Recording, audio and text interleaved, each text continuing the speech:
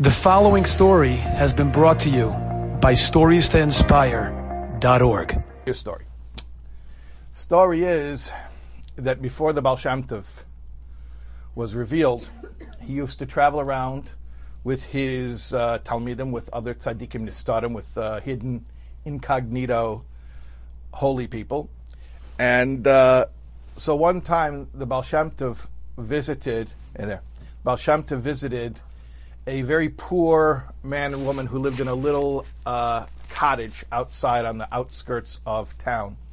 They showed up on an Erev Shabbos. The Baal Shem Tov and his Talmidim showed up on an Erev Shabbos, and they basically invited themselves for Shabbos. So, like I said, this poor couple, they didn't have money, which that's what it means that they were poor. So they didn't really have Shabbos fare that was suitable for guests, especially multiple guests. So they took all the money in their house, and they went to town, and they bought Shabbos food. And they cleaned them out. That was it. They had to drain the savings account. That was it. So, and they were happy to do it because they were poor, but they were happy with their lot. They were always satisfied, even though they had very, very little, and they were happy to be hosts. Anyways, after Shabbos, the Baal Shem Tov says, we're going to stay. Okay, well, they're going to stay. They don't have any more money. They don't have money, so, and they already, they spent everything. They started selling stuff in the house. So they took whatever the valuables they had, whatever they had, didn't have much. And they went to town, they sold it, and they bought, brunch for Sunday morning, bagels and lox, whatever, They brought it back. Baal Shem Tov and his Talmidim, they eat. Comes Monday, says, we're going to stay. So they look for more stuff to sell. Tuesday, Wednesday, each day, until finally the guy has nothing left to sell. And he doesn't want to be rude. He doesn't want to say no. He doesn't want to say, I can't do it. So finally what he does is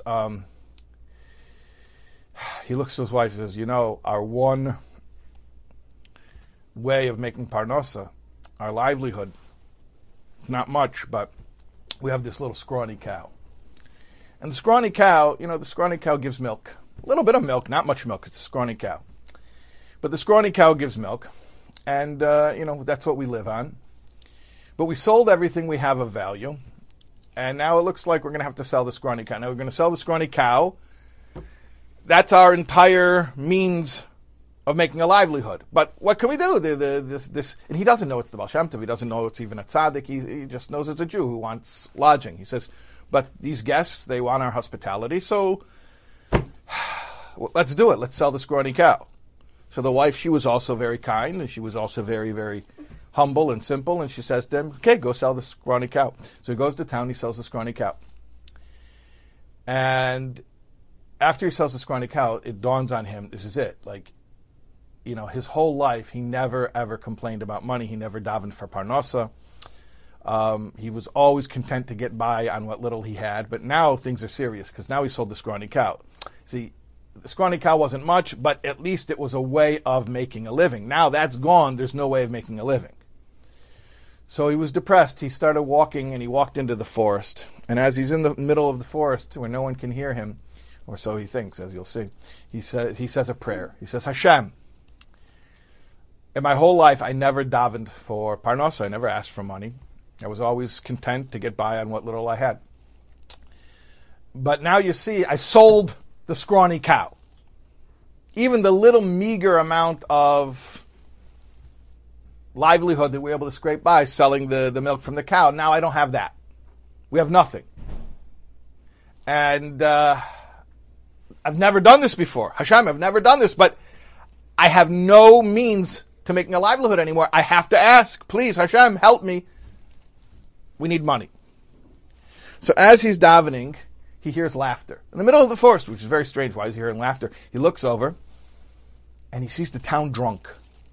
The town drunk, he knows everyone knows the town drunk. The town drunk's lying in the forest, and he's laughing.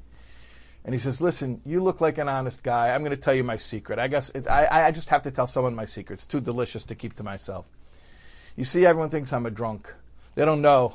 I'm a man of leisure. This is a lifestyle choice. This is how I want to live. I'm really very wealthy. They think I'm just a bum. I'm not. I have a fortune. I keep it here in the forest, in the tree, in gold coins.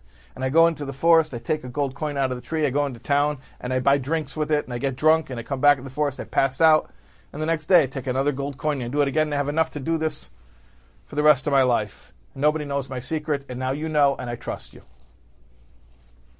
Very strange encounter. Okay, fine. Whatever. I don't know what the connection is with that, and davening for money. I mean, this is money belongs to the drunk guy. Okay, all right, fine. The next day, our protagonist goes into town to go look for work. He doesn't have any means for making a livelihood, so he figures maybe I'll do some menial labor. I have 2 hands. I'll go work and I'll schlep. I'll do something with my body, and I'll make a couple coins, and maybe we'll be able to eat today. So he goes into town to see if he can get some basic day employment. And as he heads into town, he sees there's a funeral. So he asks, "Oh no, who died?" They said, "Oh, it's the drunk, and he has no family, nobody to pay for the funeral. The Chevra Kedisha is paying for the whole thing. The burial society is paying for the whole thing. He died." So he just realizes, light bulb goes off, and he runs back to the forest. He takes the gold coins. This drunk died. He has no heirs. He has no family. Takes the coins. He goes to Chevra Kedisha. He pays for the funeral, and he gives a nice extra bonus. And with the money that's left over, he goes and he starts a business. And with the business, he starts making real money. And one thing leads to another. He becomes very wealthy, extremely wealthy. He becomes so wealthy, he moves out of his little town. He moves to a big city. He buys a big house. And he becomes a very respected head of the community. Now, after he became wealthy, this gentleman, he had a pastime. He used to use his money to go travel. The kind of tourism he did was he liked to do tzaddikim tourism. He would go meet rebbes. He would go, if he would hear about a holy person, he would go to that tzaddik and get a bracha. And that was his thing. That's what he liked. That's what he spent his money on. So he hears about this tzaddik called the Baal Shem Tov in Mezhebush. So he travels to Mezhebush to meet the holy Baal Shem Tov. And as he comes face to face with the holy Baal Shem Tov, he recognizes him. This is the guy who came to our house years ago. Remember, our story now is years in the past. This is the guy, came with his friends to our house on Erev Shabbos, didn't leave, invited himself, stayed for a week, and literally ate us out of house and home. And this is the holy Baal Shem Tov. Now, he knows. You don't second guess a tzaddik. He knows that the Baal Shem Tov knows what he's doing. But it's so confusing. He says, "Rebbe, I'm not questioning, but it's so difficult to understand what happened the first time that we met." Baal Shem Tov says, "Yeah, I can explain that. Let me tell you something. You're rich. You know why you're rich? Because you had a fortune with your name on it in heaven. It was allotted to you and your wife." Parnasa is because of the wife, usually.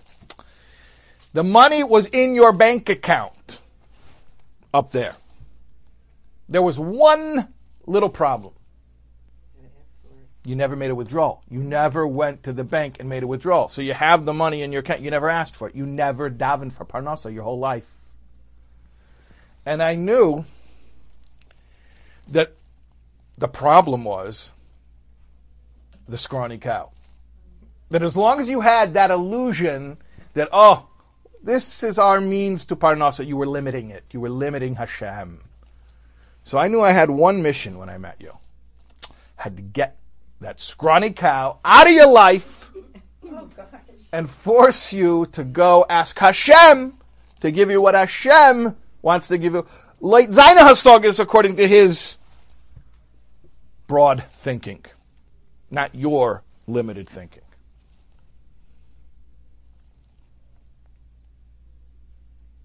So that's the story. Enjoyed this story? Come again. Bring a friend. StoriesToInspire.org